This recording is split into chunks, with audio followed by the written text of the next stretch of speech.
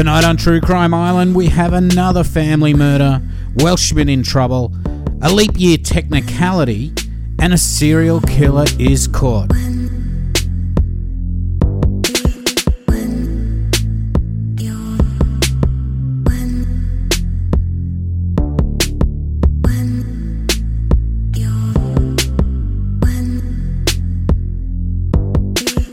Hi, I'm your host Cambo. Grab a beer and pull up a deck chair. This is True Crime Island, another true crime podcast.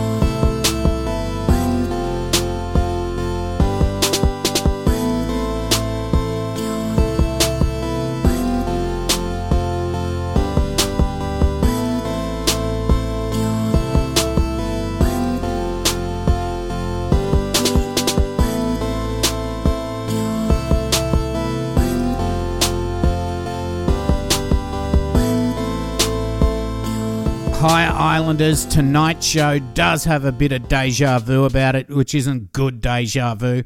But before that, in case you haven't heard, I am on vacation in amazing Thailand, visiting the lovely Kate. So the next couple of weeks, I will still be bringing you true crime, but maybe the dates that the episodes drop will be a little different, maybe a little bit before, a little bit after as the normal day. And I will be doing a video while I'm here, so look out for that.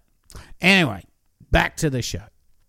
As you may or may not have heard, there was another family wiped out in Western Australia last week. Now, this is the third incident to happen this year.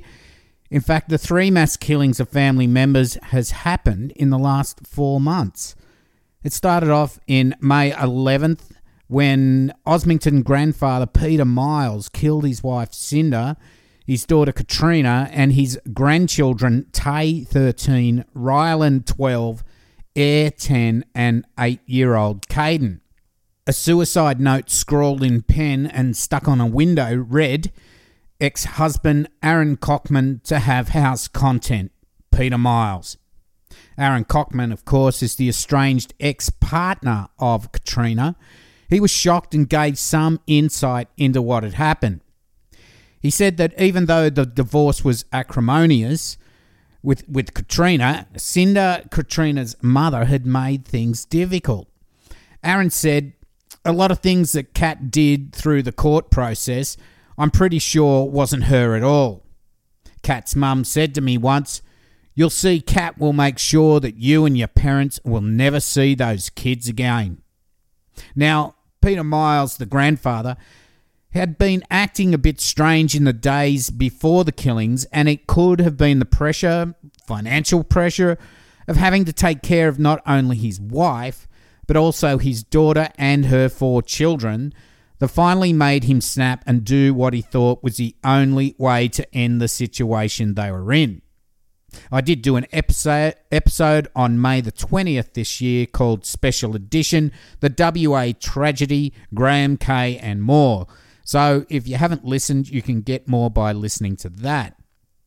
Then just 2 months later, 19-year-old Teakum Peterson Crofts was charged with murdering his mother Michelle and his 8-year-old brother Rua and his 15-year-old sister Bella at Ellenbrook in Western Australia. He has had several court appearances since, and the last one on August the 23rd was adjourned until October 31, as his mental health was still being assessed by doctors and a psychiatric report was outstanding. He's currently at the Franklin Centre at Greylands Hospital. Again, you can listen to my episode I did on this, which aired on the 22nd of July, called Special Edition, Jeremy the Lawyer and WA Gone Mad. But of course, we'll have to wait until his court case, if he ever goes to trial, we'll have to wait till that's done and dusted for the whole complete and tragic story to be revealed. Now, not long before Teakum allegedly killed his mum and siblings, there was the murder-suicide of John Edwards. Edwards went to a West Pennant Hills home and shot his son Jack, 15, and daughter Jennifer, 13. Their mum returned home from work about an hour later and was in shock at what she found. They were found in their bedrooms in the home they shared with their mother. The children were trying to hide in the bedroom and were huddled together when Edwards had opened fire. After an overnight search, police discovered Edwards' body at his home in Normanhurst, a suburb on Sydney's Upper North Shore, about 5 kilometres from where the children were killed.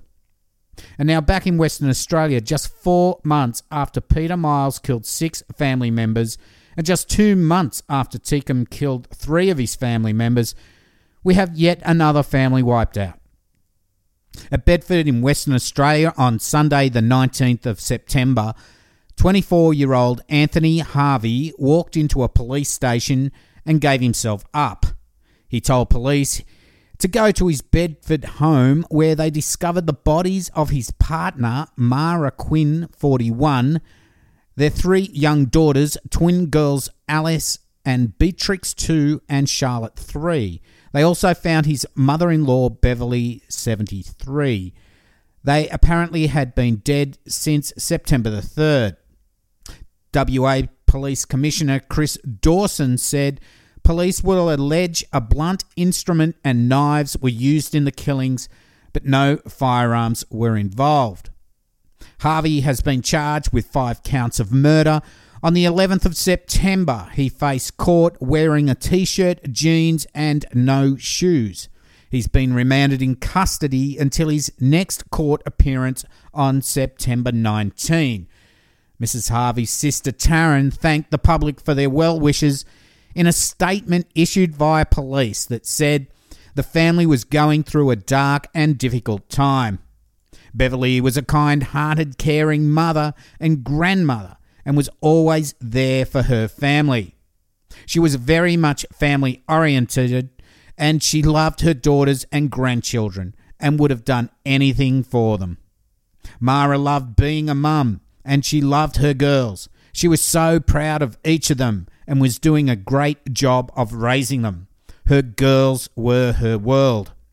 Charlotte was an energetic, bubbly, confident little girl who loved people and loved socialising. Alice was outgoing, adventurous and cheeky, while Beatrix was at times a little more quiet, but gave the biggest hugs. The neighbours had been a bit suspicious of how quiet the normally noisy household had been. They'd not seen the kids running around out the front for a few days. Anthony and Mara ran a Jim's mowing franchise and Bev, Mara's mum, was always there to help with the kids. Now this is a shocking story, but again we'll have to wait until the court case is done and dusted before the full story will come out. So if you need help, please reach out to the relevant helplines in your town. In Australia, you can call Lifeline on 131114, Kids Helpline on 1800 551 800, Men's Line Australia on 1300 789 978, the Suicide Callback Service on 1300 659 467, Beyond Blue on 1300 22 4636, Headspace on 1800 650 890, Q Life on 1800 184 527. Now, these people are there to help. Don't be ashamed to get help. We all need a helping hand at some stage. Okay, now, I'll just read out a little piece I came across the other day by Linda Tenenbaum. It's dated the 10th of August 1999. Now, that's nearly 20 years ago. Now, she wrote, sometime in the week beginning July 19, 1999, unemployed labourer Mark Heath drove his 4 young children, Sarah 8, Holly 6, Jack 4 and Caleb 2, to an isolated bush track around 250 kilometres south of Perth, Western Australia, and connected a hose to the car's exhaust. On Saturday, July 24th, all 5 bodies were found in the car, dead from acute carbon monoxide poisoning. The tragedy was all the more shocking because it came just 3 weeks after a similar murder-suicide. On July 3rd, 1999, 25-year-old mother of five Barbara Ann Vizakovsky took Mark 8, twins Sarah and Luke 5, Jesse 4 and Jade 1 for a drive in the family's 7-seater van to a remote track in dense state forest bushland, 50 kilometres southeast of Perth. There she gassed them all. 9 months earlier, in October 1998, Ronald Jonker, 32, gassed himself and his 3 children, David 7, Aaron 5 and Ashley 17 months, on the northern outskirts of Perth. The 12 children could have been murdered by a parent in 3 separate incidents in the space of less than a year within the same region of one state. It's just crazy. She goes on to say, in the case of Ronald Jonker, bitterness and revenge provoked by his broken marriage and a recently concluded family court action in which he lost custody of his children reportedly led him to kill them all. Barbara Vizakovsky, journalists revealed, had a troubled childhood, gave birth to 5 children between the ages of 17 and 23, and had suffered the recent suicide of a close friend. Experiencing deep and untreated depression, a heated argument with her de facto husband on the morning of the killings supposedly tipped her over the edge. Mark Heath's actions, it's argued, were triggered by fears for his children's safety. Separated from his wife and children, he had attacked a male relative who had allegedly molested his 2 daughters. Immediately after, he tried to stab himself. Informed that he would not be admitted into the approaching trial and facing court action himself, carrying the possibility of a jail sentence, he decided to end his children's lives. So that was from Linda Tenenbaum almost 20 years ago. It's shocking, and it is a bit of déjà vu. I think the reality is that these types of tragedies do happen, they have happened, and will continue to happen. Some say there is an element of copycat to it when these things happen all in a row. I don't know. It's not the way to sort out problems in your life by killing your family. And as I read out before, there are support services out there to help.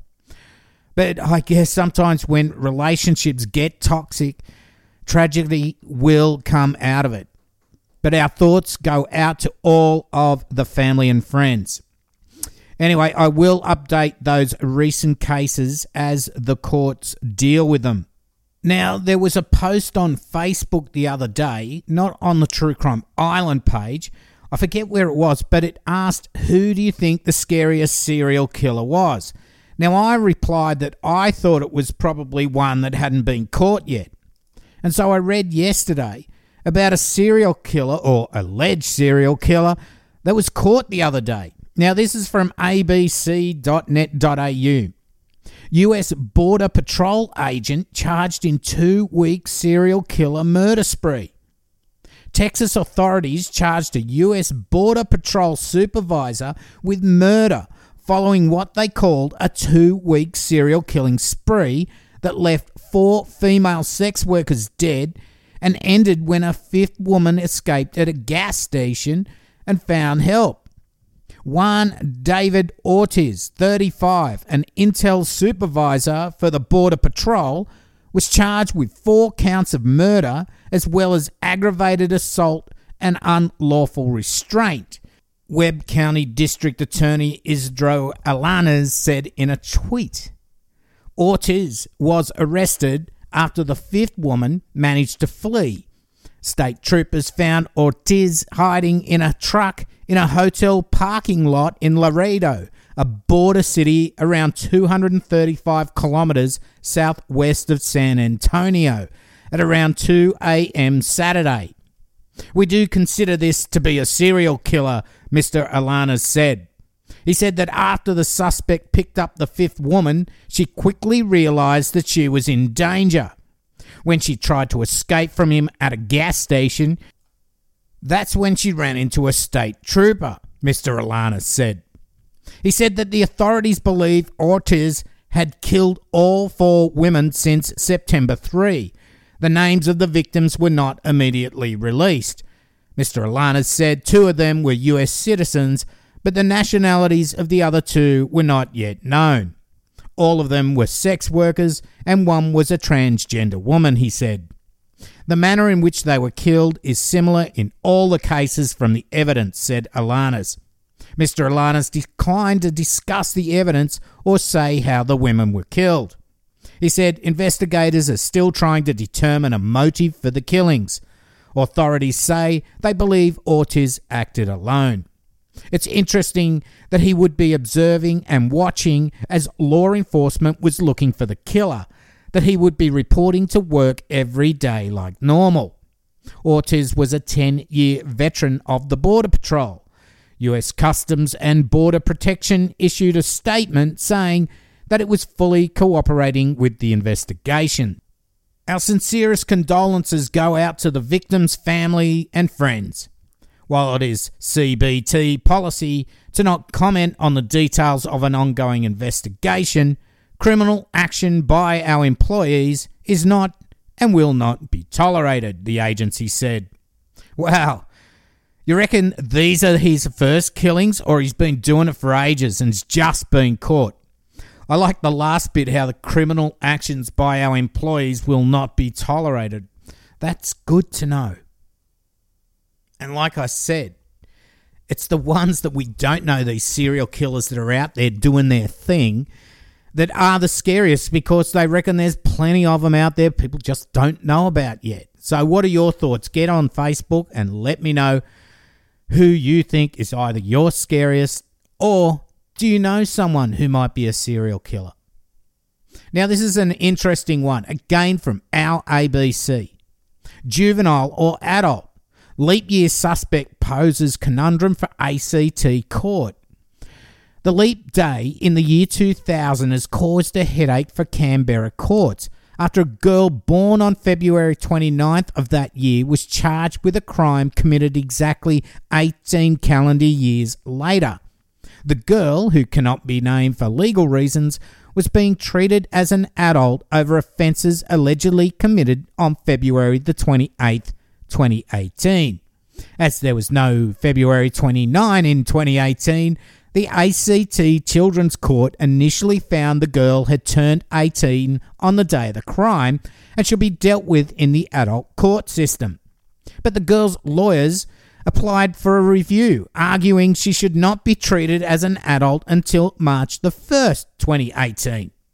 Her lawyers said that as a matter of logic, a person born on the February the 29th, 2000 would not be 18 years old on February the 28th, 2018. In much the same way as a person born on February the 2nd, 2000 would not be 18 on February the 1st, 2018. But as the Director of Public Prosecutions, which sought to have the girl dealt with in the ACT Magistrate Court, argued, that reasoning was simplistic. Summarising the DPP's submission, Supreme Court Associate Justice Verity McWilliams said, the director submitted that a person's age can be determined by reference to the definitions of calendar month and month. Each year that the plaintiff had aged since 29th of February 2000 is measured by the passage of 12 calendar months. Substituting the definition of month, because there is no corresponding day 3 out of every 4 years, the 12th month of every common year the plaintiff has been alive concludes on the 28th of February. However, Associate Justice McWilliams disagreed with that argument, finding the girl should be treated as a child in relation to the offence in question. She'd said that a person did not reach a given age until their birthday had begun or passed. It followed on that the proper construction of the law in question, on 28th of February 2018, the plaintiff was not yet an adult, being someone who was at least 18 years old, because she had not yet reached the beginning of the anniversary of her birth. It was only on the 1st of March 2018 that she became someone who was at least 18 years old. One I'm sure Dion and Jeremy would be very interested in. Remember the Last Man to Hang series I did a while back, where the prison guard was killed and there was argument over when the act or offence of escaping the prison stopped. Was it once they'd cleared the prison grounds or later when they were still on the run?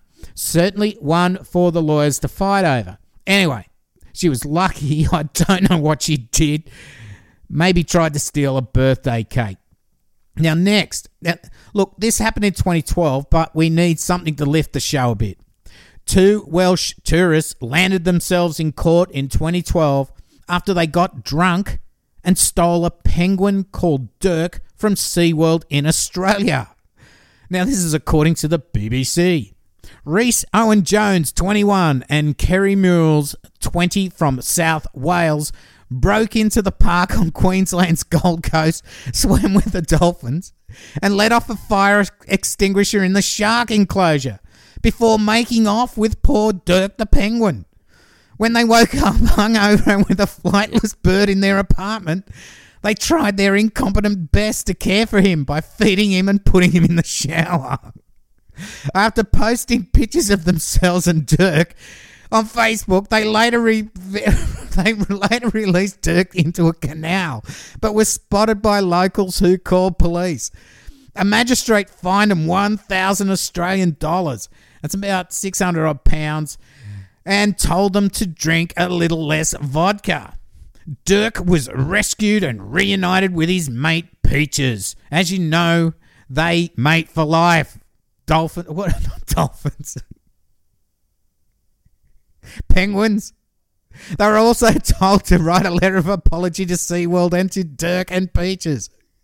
Magistrate Brian Cox has accepted an appeal not to record convictions against the 2 Welshmen because it would ruin their dreams of moving to Australia permanently. I don't know if we want you to, dickheads here. But a big shout out to Paul from the True Crime Enthusiast podcast, who this week, he did have a shocking case about a stalker. Check out his podcast. The story on this stalking is absolutely chilling. And speaking of Welshmen, oh God, are these guys going to be the Florida men or West Australia men of the UK? Anyway, this happened a couple of years ago. A criminal on the run took the ill-advised approach of taunting Gwent police when they posted a Facebook appeal to trace him last February. Logan James, then 19 and from Caerphilly, was wanted for breaching his prison release terms after serving a sentence for wounding, affray, common assault, and being in possession of a knife. So Gwent police posted on their Facebook page a picture of Logan asking people to be on the lookout.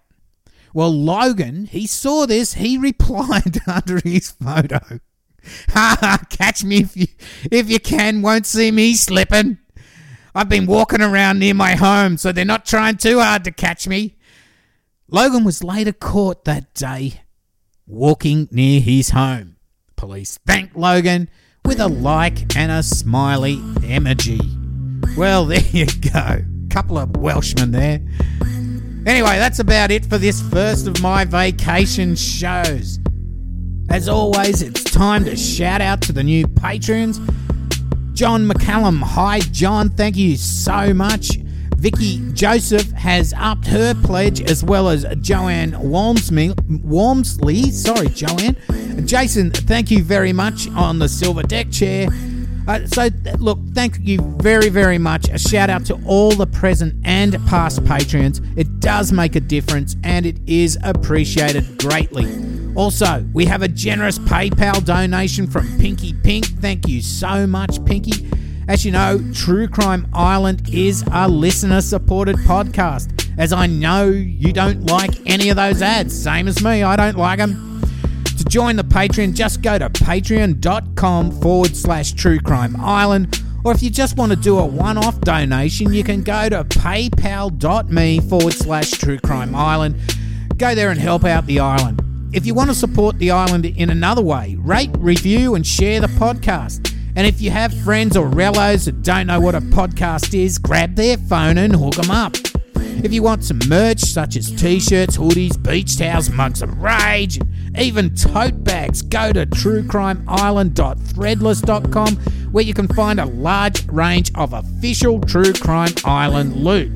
But if you want keychains, lapel pins, koozies, I've got a few left, or stickers, you need to email me at cambo@truecrimeisland.com as I post directly from the island. The donation amount for this merch depends on what you want and where you live, of course. Don't forget to join the closed group on Facebook or hook up on Twitter and Instagram. The handle for both of those is @TrueCrimeIsland. And for the Facebook group, just search for Facebook group True Crime Island. I do try my best to answer all posts and emails. If you really do need to speak to me, then email is the best, as sometimes I do get a bit lost in the Twitter feeds and all the Facebook stuff. Our amazing mods, or myself, will let you in. Hi to Jason and Senga, and the new mods, of course, Erica, Little Bitty, and Susan McNutt, who've joined to help out the island. Thank you all so much. So, that's about it for tonight, and lots of love to Maggie James. So this has been Cambo, and you've been listening to True Crime Island. And as I always say, don't forget to delete your browser history. Boom, fuckalunga.